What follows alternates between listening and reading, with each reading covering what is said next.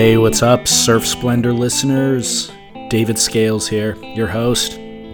Sitting here watching Hurley Lowers Pro on a Saturday, round 3. Waves are kind of pumping, though. Felipe and Caio Abelli are in the water. Let's see if you could hear that. Toledo's got priority. Without priority, Caio will just go up and out on the left. Catching up to the layback hack from Toledo. He will recover. Silky vocals of Joe Turpel commentating Felipe Toledo's wave. At any rate, good to be back and catching up today on a bunch of podcast editing. A lot going on. There's been things to do every night of the week here in Southern California with the Hurley Lowers Pro in town, which is where this episode was generated from. An event that took place earlier this week. I'll get into that in a second. Another episode that I recorded within the last week or so was with the filmmaker and the lead star of a new film that's coming out called Let's Be Frank. And Red Bull is partially behind it, or they got involved in it. Hurley is.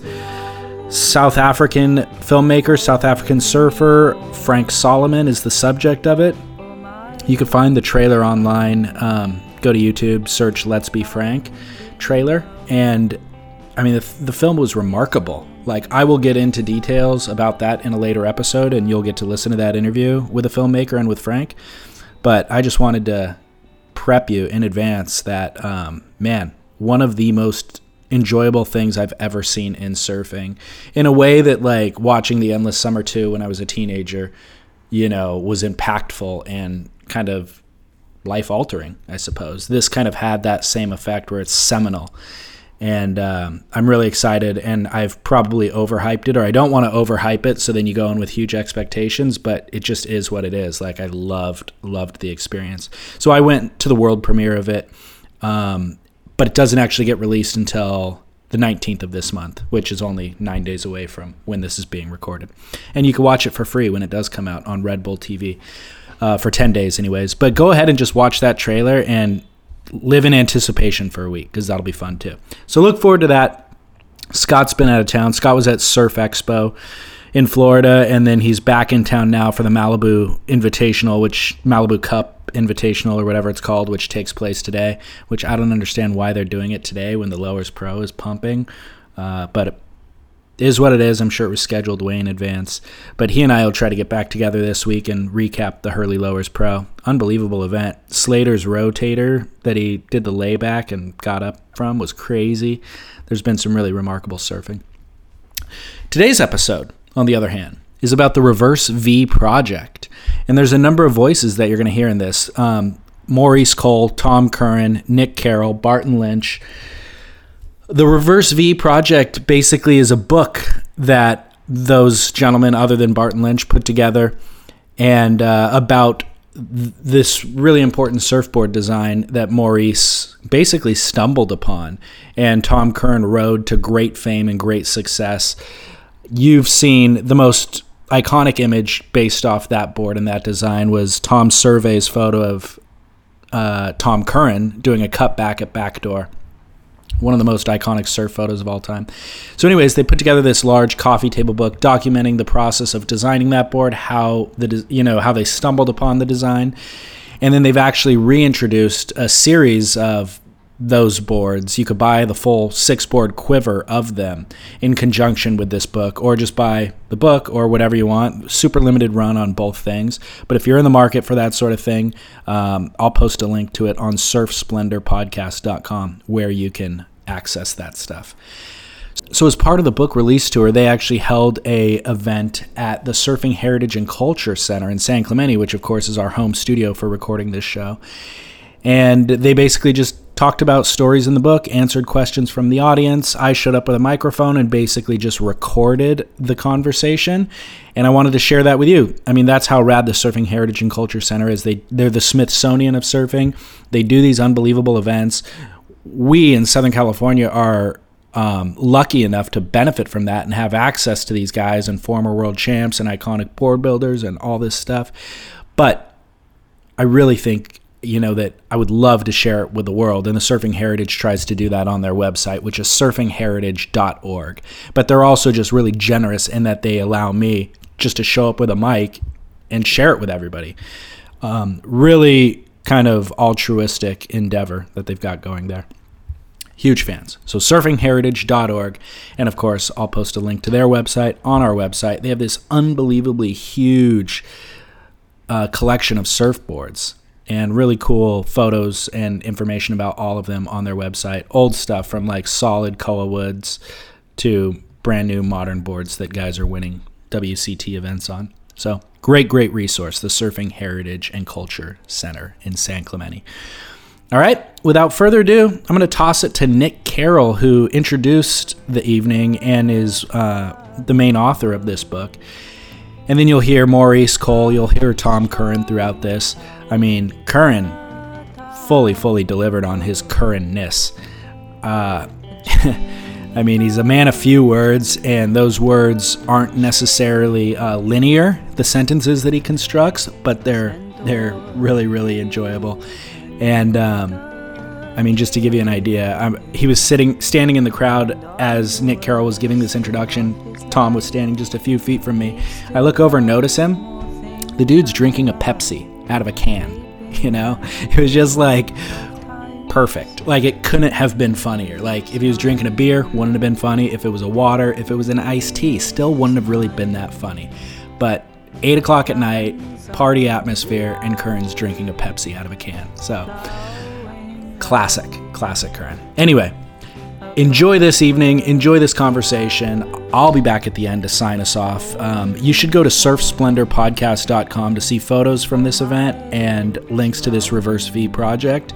And then also, there's a comment section at the bottom of the page. Go ahead and leave a comment, chime in with your thoughts about today's show, and any questions that you might have, and I'll do my best to reply in a timely fashion. All right, David Scales. I'll be back at the end of the show to sign us off. Enjoy.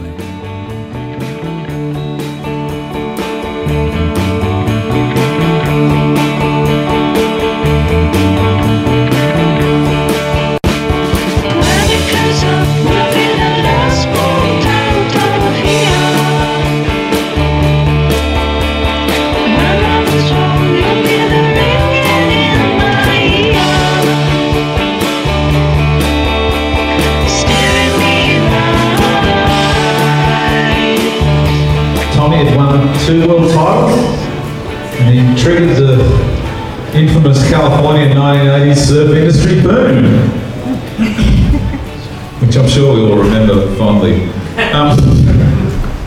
Why? They both happened to end up in southwest France in 1989. Well, there's a lot of story in that. I don't know if I could possibly tell it here. You might have to read the book at some point to pick up on that. But they did end up there, and that thus became one of the most epic creative moments in surfboard design history.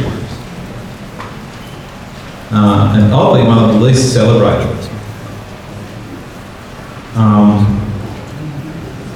They told me later that they'd only made 20 or 25 boards in those 2 years. Compare that with the modern pros, 100 board quivers. But those boards, there was an 8'3" gun that let Tom finally ride Sunset Beach the way he wanted. You see that red and yellow thing? That's a beautiful replica of that board. There's a 6'9" pintail right next to it. Maurice thought he was making it for Hossegor barrels. And Tom kind of had other ideas, and he took it to Santa Cruz and Bells, and in Huntington Beach, from what I understand. And it pretty much won his third world title with him on top. The little 6-foot styrofoam epoxy boards down the end there. Super quick, super light. It was so much so that at the time, in 1990, there were styrofoam epoxy boards, there weren't any. And Tom just felt he was untouchable on this little thing. I think he won 2 events that year on it. And just truly tortured his opponents on that board. We have one of his opponents here tonight, and we'll ask him up to talk a little bit about Then the reverse Bs, the boards that nobody understood, least of all their makers. The first one, the 6'3", you know, it was made out of a twisted blank that got lost on a freight container from Australia.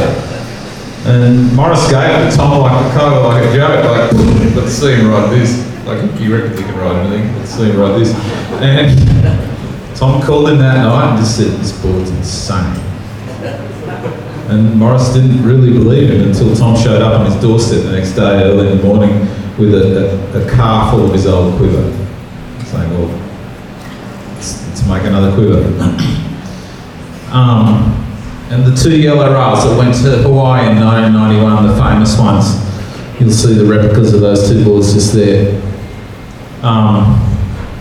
One of the originals is here tonight, actually.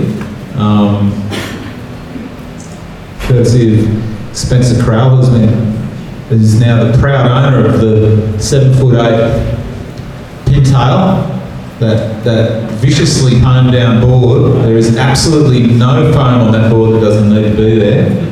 And many of you will recall that board from this photograph here. The famed Factory Cup board.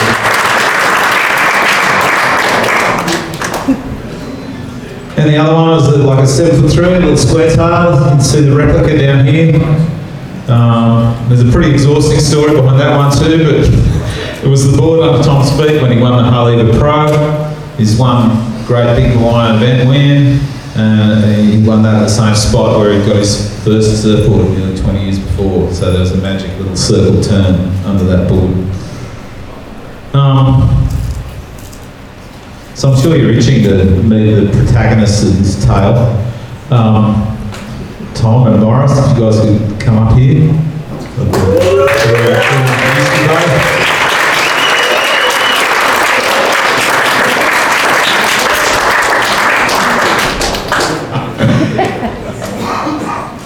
And I'm going to ask them both to talk to us about all sorts of stuff, and I feel like you should feel free to ask them questions, all that sort of thing. Okay, but first I'm going to ask a very special guest to get up here and give us a little bit of insight into both these characters from a very special point of view, that of a good friend and also a deadly competitor, Mr. Barton Lynch. Bill. Thank you, just looking. Good evening, everyone. Thank you very much for having me. Look at these 2 fine individuals. I dare say, in my experience, I don't know that you come across 2 more rare and distinctly themselves individuals that you would come across. And a little story about him particularly, which will be quite entertaining, I hope. But to start with Tom, you know, when you were competing against Tom Curren, Tom Carroll, Martin Potter, Gary Elton, that whole generation, and you kind of felt that you maybe weren't as good as all of those guys because they were exceptional, and you didn't know how on earth you were going to fit in, how on earth you were going to beat them, but you wanted to beat them really bad. You went to, in my mind, I went to war against those guys. And just went like a rabid dog, mate, like a mongrel that just wanted to steal the food off their plate, because at that point in time there wasn't a lot to go around, and the generation we grew up and had to beat to get our position in that sport, they were bloody ruthless, mate. The Rabbit Bartholomew's and Sean Thompson and Mark Richards and Shane Horans of this world were serious individuals and serious competitors, and so he kind of learned the ropes from them. And Tom was the sort of guy that he never really bought into that. He didn't have to buy into that because he was so bloody good. The rest of us kind of coming up against him would just have to go so hard and dig so deep, and I would try so hard and go in there so emotionally wound up that it would never work. And I think he beat me like the first 7 times or something we competed against each other. And it was, I would never have sort of become who I became and learned the lessons I would have learned if there wasn't a Tom Curren there to teach them. Because he didn't know, he most probably didn't know he was teaching you those lessons, but you realised that you had to go into yourself. There was no use being angry and aggressive and gnarly and in going at him in that mode, because it didn't even touch him. It's just like water slipping off a duck's back, as they say. And so I remember it was at the Gotcha Pro, I think, and I'd gone at him and snarled at him and before all my heats and lost every single time. And inside I realised that, hey mate, you've got to change something. You've got to try something different. You're 7-0, you idiot. And so I remember that this little revelation moment, thinking, okay, I'm just going to try it completely different. I remember seeing Tom that morning smiling and saying g'day and being warm. And I remember the look on his, he might not remember, but I remember the look on his face going, oh, Christ, who's this kid? What is this guy? It was because I just had to change. And it taught me that you could be you could actually just do your thing and be focused on yourself rather than putting so much energy into trying to smash people and beat people and have it all going, all over the place rather than having it harnessed and within yourself. And so, he taught me so much without knowing that he was doing it. It was just out of him being him. And the thing that I sort of feel the most was that I've never seen anyone with the intimacy and the understanding and the relationship with the ocean that Tom Curren has. I saw that many heats where he was out of it, and you wrote him off, and then all of a sudden you go bang, bang, bang, bang, bang, and get these scores in the last minutes, and you would just go, what the hell? How did he do that? And then you go, that was luck, mate. That was luck, that he did. Then you watch it happen again and again. I remember a heat in Japan. I don't know if you remember. But I was surfing where everybody else had surfed that day. And Tom sat and paddled and sat in this place where a wave hadn't broken all day, no one had sat all day, and I remember looking at him going, what's he thinking over there? Going, epic. And I had like 4 6s, which was all right back in them days. And then out of the blue, this wave pops up, he catches it in a place that nothing's broken all day, gets a 10, on this thing, and then proceeded to get a couple more and just flog me. I was going, oh God, I can't. And I don't know if it's in the DNA from his dad or just in the honesty that he has as a human, but his relationship with the ocean is something that I've never seen replicated. I've never seen anyone put themselves in the right time at the right place and have that relationship with the ocean the way that he did, the way that you two. And that was, for me, was just such an inspiring, inspirational thing to try and understand, and made you go within and learn about yourself to try and be that good yourself, So thank you, mate, for all of those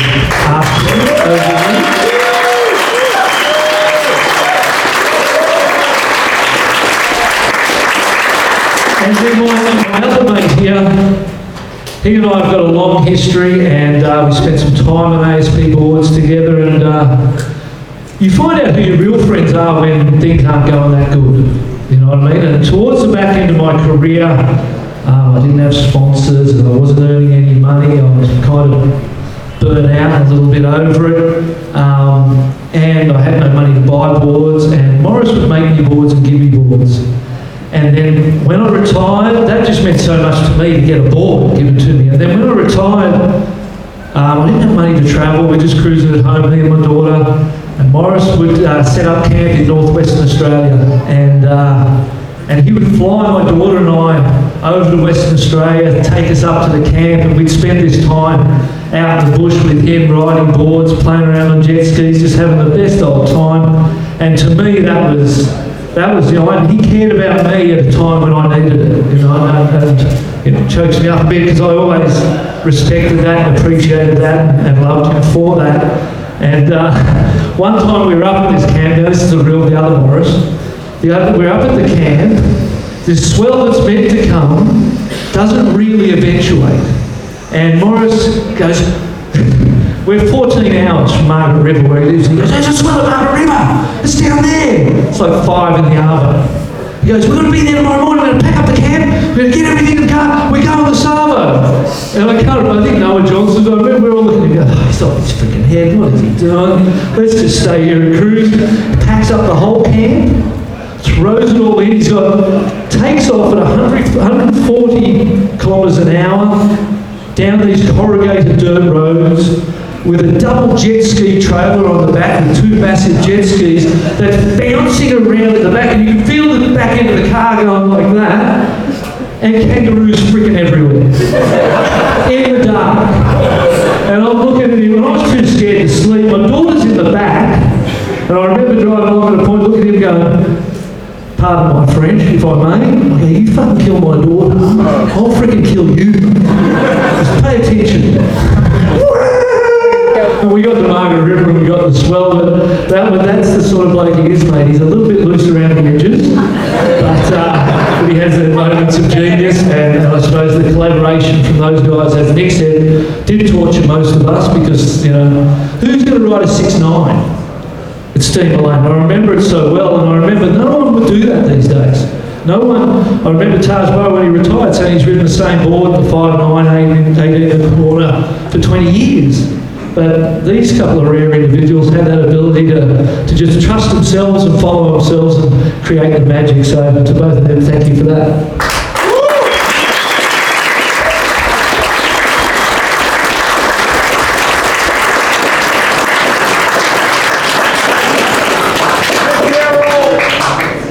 So I wonder if you guys could, like, you know, like, Barton's just like lavish praise on various kinds of praise.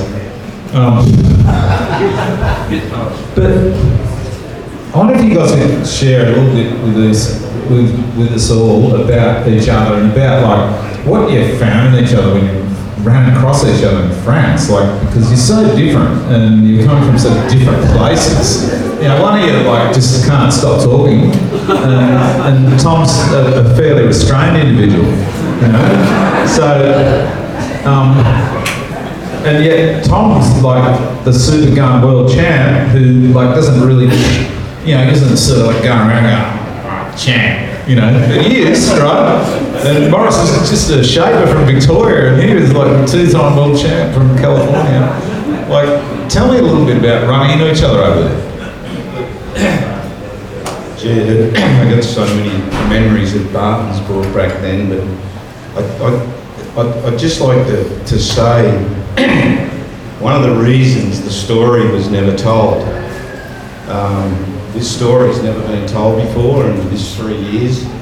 Was basically when I started shaping for Tom, and it was a challenge. It was Tom not having the boards at that time in Hossegor, and there was a session where it was sort of 6 to 8 foot of pist, and I don't think he made a wave, and I made them all, and he sort of came up to the car and went, you know, you don't think you could maybe, you know, maybe shape your board. I could get a glass or something. This is sort of all in the book. And from that moment on, I sort of went, yeah, you know, I've got a circuit factory. I can even get a glass and sand it for you if you like. But, it was so extrovert, introvert, and just the way our paths met. I called Tom up to go surfing. I had no one to surf with in those days. I mean, in France, there was waves, just no one would come out. You know, it was, the French at that stage were really good sitting on the beach and going, I got a sore back, I got a sore knee, and all that stuff.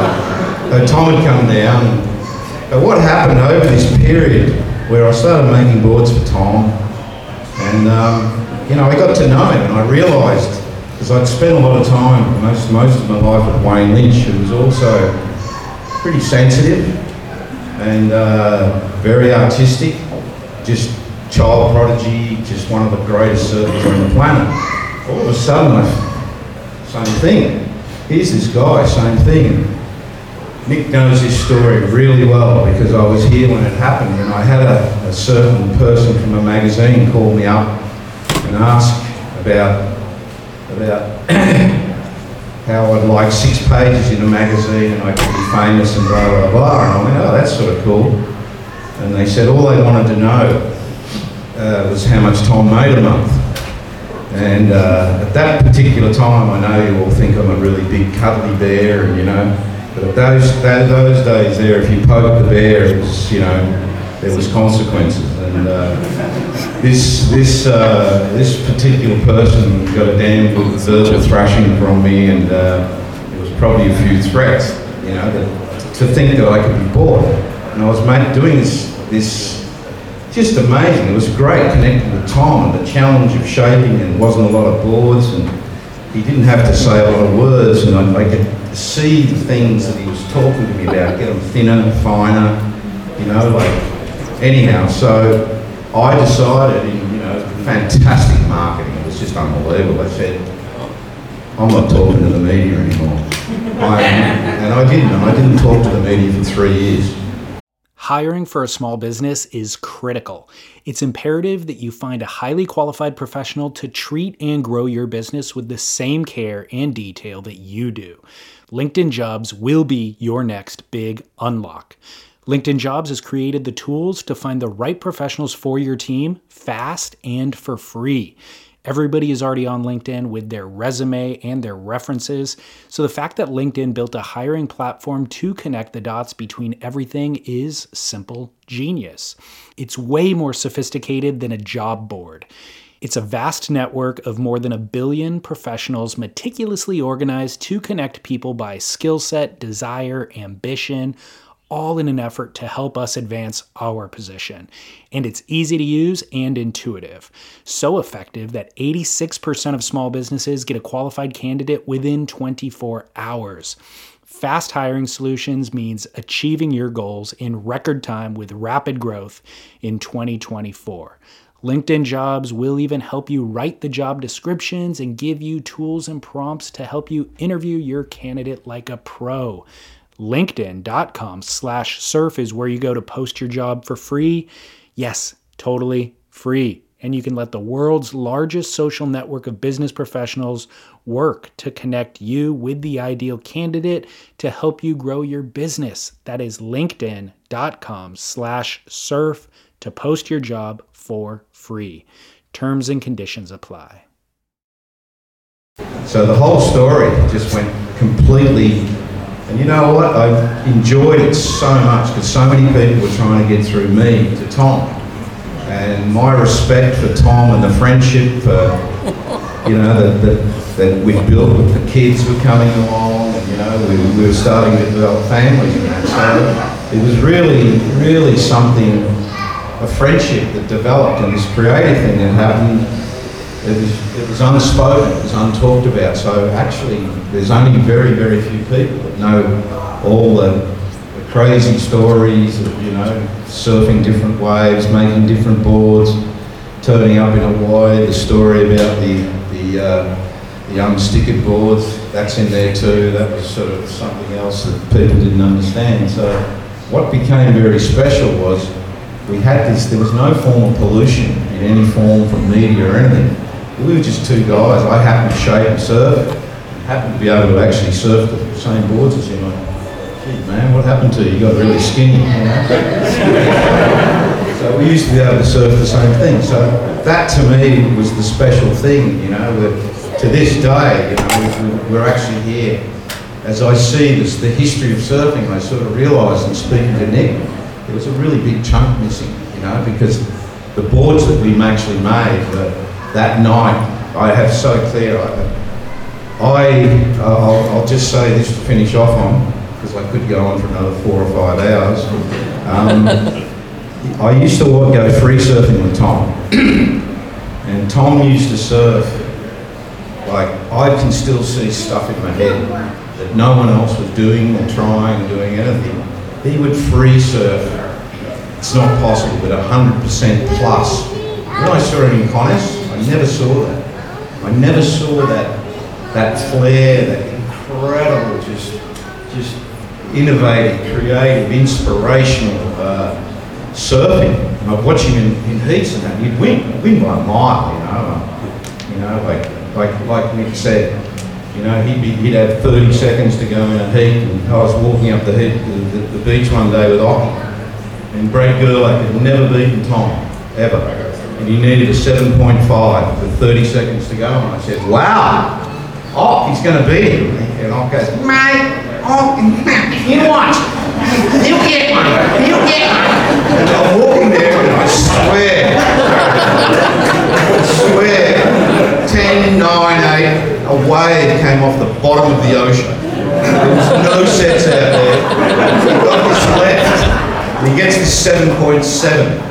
And that's sort of, like Ockie at that stage, which I think was one of the incredible rivals here. I had these two guys I was making in boards, and it was just, it was just so pure. It was just so unadulterated, And I'd have it at my house sometimes for lunch. Tom Carroll, Tom Curren, Potts would be there. Ockie would stay with me. You should have seen those free surfing things, and that to me, Barton would be around there, and I can understand Barton. I mean, you put him in the water with someone. I saw him this year. He came down a week early because he had a heat against Dummer, and we went out every day and we worked on boards because, man, that was one of the most serious heats I've ever seen in my life. Thank you, Barton. So I'll end off on that one. I've had enough. So that's sort of what the book that Nick did. Nick probably did 30, 40, 50 hours with me. Oh, yeah. Uncounted hours. How many hours at Arnold? A lot of hours. Just, we've been great mates for a long time, and I could really open up to him, and I've actually said things to him that I've never said to anyone else, and I really want to thank you, mate. Great book.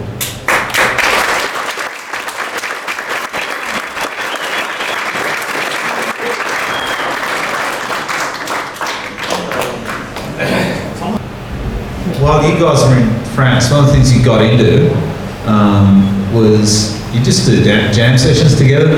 You'd get some guitars and go into a room somewhere and jam for a while. And I suddenly thought, well, this is a little bit like a band, right? When you're designing, how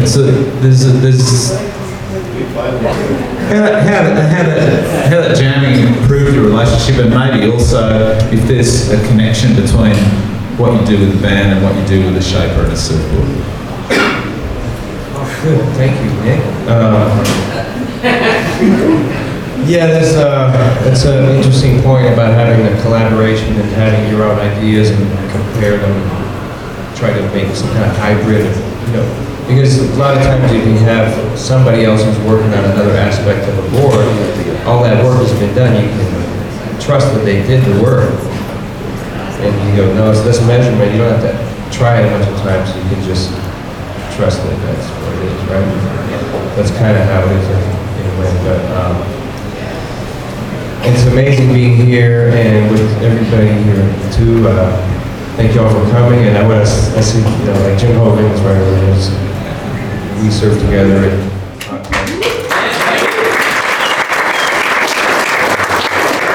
a lot of people here that turned up and all these boards. So, and it's pretty awesome. And I really like to see all the history of the boards because I grew up with that, just like everybody that we remember those boards from those photos and everything. Like we have like the Bonzer boards over there. There's so much stuff in here, which is unbelievable, and it's just mind-boggling. But the thing that is, I think, relevant as far as with Maurice is that Australia is a really, really important part of who I am, even though I'm not from Australia. I'm very much indebted to Australians, a lot. So that's just, so when I'm standing here with Maurice Cole, and then these other guys like Wayne Lynch, I actually got to hang out with Wayne Lynch, kind of went surfing and hear sort of what he's talking about, or things like that. Wayne Lynch. So I'm sitting there with these people, and so it's just amazing to have that these people are, they're still around and they're still doing the thing, and so a lot of them are from Australia.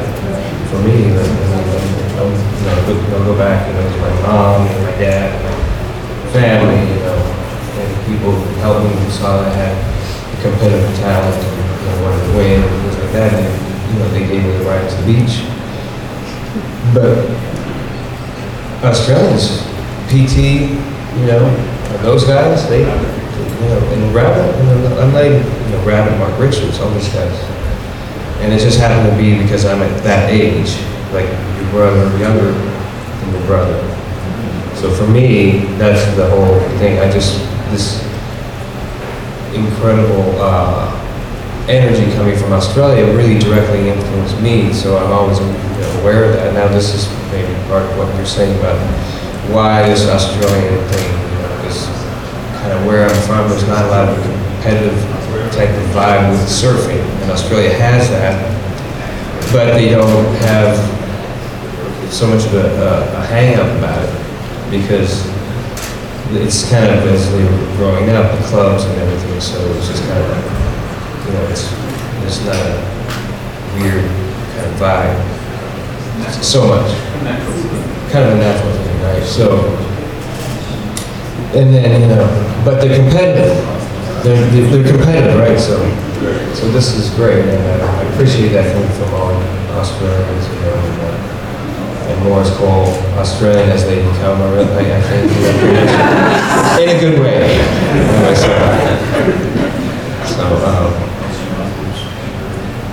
Anyway, so thank you, Maurice.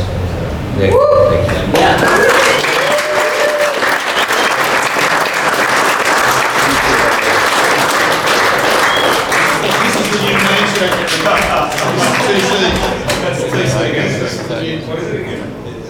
Look, I'm just wondering right now if anyone has any questions they'd like to ask these two characters. I mean, they're fond of surfing wisdom. They have a million stories about the creation of these surfboards. The reverse V project is all theirs, and it's their accomplishment. So, if you'd like to ask Maurice or Tom any questions, now's the time. There's one. What's your theory on the reverse V? What's the question? The theory on the reverse V. Reverse V. Howard? The theory on the reverse V was, basically what everyone was doing at that time. It's proven. It's not a theory. It's a hydrodynamic principle. Because I actually still use it today. And basically what it was is we used to think that V's between the fins made boards loose. But I took the V out and accidentally put V in the front and had more curve. So traditionally in those days, boards had 4 inches and 2 inches. The first board that I made Tom, we call it a happy mistake, had 5 and 3. 5 and 3 inches of rocker, which was unheard of. Like some people talk about banana boards, but this actually was the original and it actually worked. Am I allowed to say that? Yeah, okay. Anyhow, so what it was when we looked at it, I was in the shaping room one day with Wayne Lynch, Pat Rawson and Gordon Merchant. And we were trying to work out why a board with more curve went faster than any other board. And basically, it took a little while to work it out. Why? Because it was sort of a mistake. Then I worked out with the water flow and everything, when you looked at the tail of the board, there was all this lift, but it was straighter in the middle. So when you had V in the middle, the way you got it was you shaped the V off around the fin, so it was really dead straight.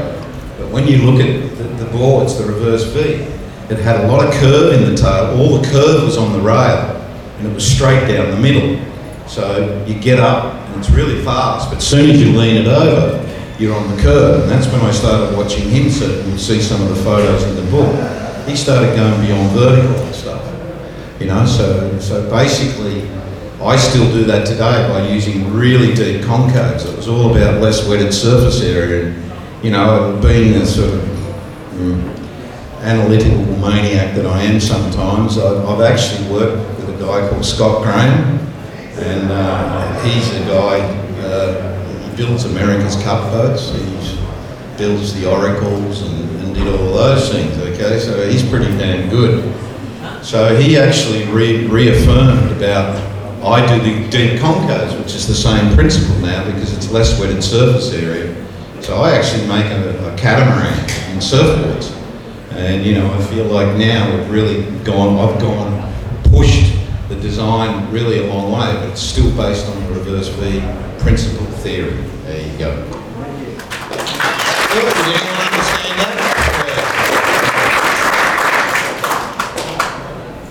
Any other questions? Is that it? What's the last board you shaped for Tom? I actually made him one of these little metros for JB a couple of years ago in France, and I think he went pretty good on it. I had Dino Andino call me one day and said, Tom's surfing from so far up the point. And he's watching him come down, he's on this yellow board and he's going faster than anything. They're really fast, so my whole thing now is to make boards go much faster. We're going to show you some little vision later that no one's ever seen before, because it's our secret spot of Ross Clark Jones, because I went into the tow boards, and Ross is one of my great friends. He says, you know what, I need a 5'9" that goes from 8 to 80 feet. And I go, okay. It took 2 years, but we got it. We ended up with very deep concaves, and you'll see some of the footage, which is 7 years old, that Jack McCoy's put together. And I'm all about much faster surfboards now that will absolutely carve on a rail. So, if you ask my wife, I've probably spent every bloody dollar I've had in the last 20 years on R&D, and it doesn't look like it's going to change anytime soon. So, I get bored if I do it. I've given up shaping stock boards. I just can't deal with it anymore. So, Tom, I've made a few boards, and I think we got you a reverse V again, but I'm still trying to work out how to shape your skin board. So that's probably the next one. I've got an idea. Go, Michael. There's one thing that I've always hated, and that's breaking boards, because I never used to do a lot. And I don't know, did you? Have you ever broken any? Yeah. So there you go. No, of mine? Did you ever break any of mine? Yeah. Maybe not. No, I don't. So, thick stringers. Pat Rawson used to accuse me when I'd go to Hawaii and I'd put inch stringers in. I always used thick stringers, and he said I was destroying the rainforests. Okay? You can still see those boards today, and if you look at that board of Tom's over there, that was, for the time, having a 3/8 inch stringer. It was pretty thick. So my whole thing has been about, everyone talks about sustainable this and that, but one of the biggest things is not to break the damn things, a lot of it break down. So I've been working for a long time with laminated ply stringers. I've done the carbon 20 years ago. I'm actually working with the Hydroflex Clue now. I'm that damn confident in the boards I'm making now. If you check the gun out there, it's got 4 layers, top and bottom. It's got triple stringers. I just hate the idea of boards breaking. So I'm actually working on a custom-made way of getting boards glass where the boards won't break. And of course, because I've owned surfboard factories, and I've had a few friends get sick. It's a horrible working environment with polyester. I started working with epoxies 26 years ago that were less toxic. That's when, Tom came to me one day, I need a little board for this, and did an EPS epoxy board. I think it was 26 or 27 years ago. So fast forward now, and we've just had a WSL conference where I'm trying to propose that we have to build better surfboards. This whole idea of building 50 to 60 year old technology, toxic polyester boards that break and are disposable, it's just not working. There's starting to be a really big gap, and I've had to move away from that because I want to start making a completely different type of board, faster boards. There's no time to experiment over here. But I can tell you now that I put a lot of wood in surfboards. Is that okay? Yeah, that's okay. We're holding them together. But yeah, not many of my boards break. And I'm really, really excited about the bioresins. Some of the fiberglasses. I've just received some new volcanic basalt fiberglass. There's a 2 ounce, I think, you can glass top and bottom. It's just amazing stuff, and Hydroflex is the only company in the world that does German infusion, which is a type of vacuum bagging, but it's superior to vacuum bagging. So, once again, I've got a different business model. Instead of trying to make 30 boards a week and pay for a team, You know, I only want to do small amounts of customs and really service the customer. And, you know, I'm actually talking about at the moment putting a 1-year guarantee on my boards against breakage. So that to me is where we should be going.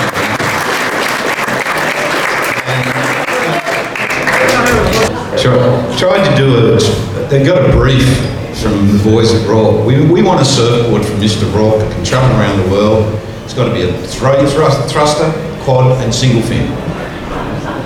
And it's like getting a flashback from Ross Clark Jones, you know. It's like, you know, I need an 8 to 80 footer. You know, it's such a challenge that, you know, we've done it, and I'm going to do it out of entropy resins, you know, like the bio resins. I like the polyurethane because US Blanks is the only blank company in the world that's just got such incredible, meets all the EPA standards. It's got a $350,000 extraction system, and it's really working with like-minded people. And I found, I went to the Futures. It's very hard to blow my mind, but those guys are so far ahead of anyone else. I think I'm going to be doing a fair bit of work with those guys. So, and you know, we've got resins now that we can scrape it off the floor and recycle it into fin boxes. I mean, how's this stuff going on, you know? We've got to try and get all this new technology and try and convince our team, you know, that the elite of our sport to start adopting a greener surfboard. Because one thing, there's a lot of sick people out there, and I've got a lot of friends. I've got glasses and sanders that go back 40 years, and it's pretty horrific when you see the condition of some of them, you know. And I actually said it the other night, you know, with what's going on now, I actually feel a bit embarrassed and a bit ashamed to where it's ended up. And Tom has always been one of those people, it's just, you know, he'll try anything, you know, like, and I know how much he really thinks about environmental, you know, the sustainable surfboards, which now Tom's going to say something. Just leave him say something. I agree with you that surfboards are going to be more durable, and I think people are paying more attention to what really is, you know, the durability factor. I think that's going to be. I think you'll be able to have you know, somebody will want a surfboard that lasts longer than nowadays. You kind of want to have a board that's like a competition kind of board. Tom, tell us about the skimboard. Well, I've been riding a skimboard with foam and with special fins on it, and I really like it. I like the maneuverability. It has a lot of, it's kind of technical when you're surfing. You kind of have to think a little bit more, you know, like when you're getting up and then, you know, kind of going through turns a little bit, you have to think a little bit more, kind of have to wait certain times. But I like it because it's real fast, and it, you know, it's really versatile. It's a lot of fun, definitely a lot of fun. I have one actually here that I have in the car, so I brought it down in case you want to check it. Also, it's good that, you know, it's one of the things that's great to have a board that's durable as well, so not having to worry about fixing it or you know, doing ding repairs and stuff. It's good. I ride everything. We've had just the best winter I've ever seen. You know, you'll know that I've had cancer battling cancer for probably 7 or 8 years. Put on a bit of weight with all the hormones and that. So this year I went back, when at 7/8 there, I'm riding a 7/8. It's 20 and a half by 3.5 because I can still out paddle every 100 and it still seems to turn. Still throw it around and that. Hear these words. I think as we all get a little older, we'll probably start riding long boards, except for Tom, he'll probably end up with a 2'3" skimboard. just to be different. He said something interesting to me, and Tom, we were talking about something that I think we were in Curren and you were hounding the people there at the surf club for a gigantic rescue board. Like the rescue board's like, you know what lifeguards use to go and rescue people when they're drowning? Well, Tom was getting hold of one of these. He was going out to Snapper Rock. Snapper was about this big, long, but this big, and he was riding goofy foot down the line on a rescue board. Okay, so can you tell us a bit about that? What was going on there? Well, that was great. This Coolangatta, this town with all kinds of breaks. There's Kira, Super Bay, Snapper, Rainbow Bay, Green Mountain Point. You may not have heard of Green Mountain Point. It's perfect. It's like it's all right there. So it was only like that big. So I got the rescue board. I actually was able to borrow a rescue board from the lifeguards in Australia, which is really, it's pretty difficult because there's a thing. It's like a strict code or something. You're either a clubby kind or you're a surfy. It's one or the other. But there's a few of the old crew are now clubby, but they're all right. So I got the guy to let me use the board, so I was out there surfing twice, went out twice, 2 days in a row, perfect little waves. And then I'm having fun. Then one time I go into the area, the swimmers area, and I hear the. So the next day, so I left, and then next day I go down to get the board, and they're like, "Oh, well, we can't let you have the board." So you have to be careful with it, But those boards are amazing, and they're just really. They're really fun and they're fast and they're maneuverable. So surfing switch stance is kind of just something to do, when you're bored. You never know. You never know when you're going to have to surf goofy foot. You just never know. There's a story behind that board. I went back to France with Maurice actually, and Maurice ended up surfing at Mundaka, really good, perfect, big Mundaka. My best Mundaka board for 7 years. How it never broke, I'll never know. Tom a few years ago, we were doing an interview in France and we were talking about that famous shot. Everybody just assumed it was the 7-2. And Tom, in the interview, went, "No, it's the 7-8. I went, "I've still got the 7-8. Hang on." And he goes, "Yeah, no, it's the 7-8. I went out to sort of pipe and just happened to jam that way to the back door." And, we actually wondered because there was a doubt about it. And Tom, when he came onto the show last year, we sort of said, "You sure that's the board?" And if you flip it over, it's pretty amazing to see. It's the world's worst ding repair. There's a hole in the bottom with 2 bubbles in it. And Tom, when we flipped it over, "Yeah, that's the board. I remember I fixed that board. Yeah, there's the board." And he actually said, "I remember the 2 bubbles." What a memory. That's great. Thanks a million, Spencer.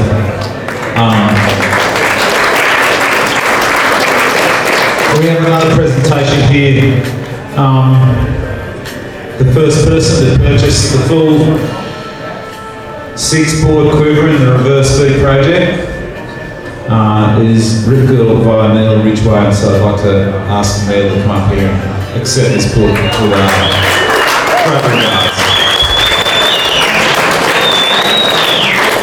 I never purchased a Rip Girl here. So, look, we just think it's a very important collection of surfboards, and we think it means a lot to surfing. And we love Tom. We never know where he is. We sometimes can find him, sometimes we can't. That's what we love about him, but he turns up and hangs out with us, and he's a big part of our company and our brand, and we're just stoked to be part of it.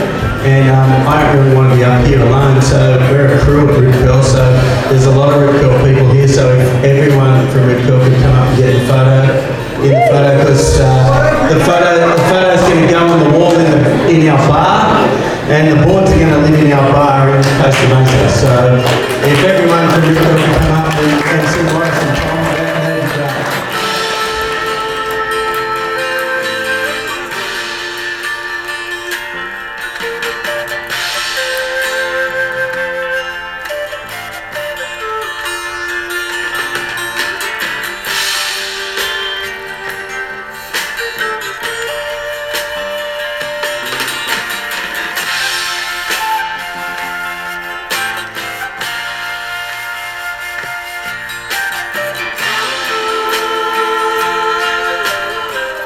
And there you go. Again, huge thanks to the Surfing Heritage and Culture Center. Surfingheritage.org is their website. Huge thanks to them for hosting this event, organizing it.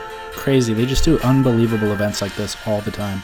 And then Tom's band actually played live music, his son Pat on guitar, food catered, alcohol. Like, they do a phenomenal job. So thanks for that. Couple moments of gold there from Maurice. I always call him Maurice. I know other people call him Morris, which I think is what he'd prefer. So Maurice, Cole, some moments of gold. Barton Lynch, of course, is always amazing. Nick Carroll. And then if you had a hard time hearing Tom Curren, you're not the only one. He was mic'd, and I was standing next to the speaker. Still couldn't really hear him. So that is what it is. But I didn't want to edit it out. It's like, that's part of the joy. So I just leave it in, let it play. At any rate, thanks for listening. This is Surf Splendor. Find us at surfsplendorpodcast.com. Leave a comment. I am David Scales, your humble host, and I'll be back next week with an all-new episode. Maybe even this week. I'll be back later. All right? Until then, get out in the ocean, perhaps on a skimboard, catch a couple waves, and shred on.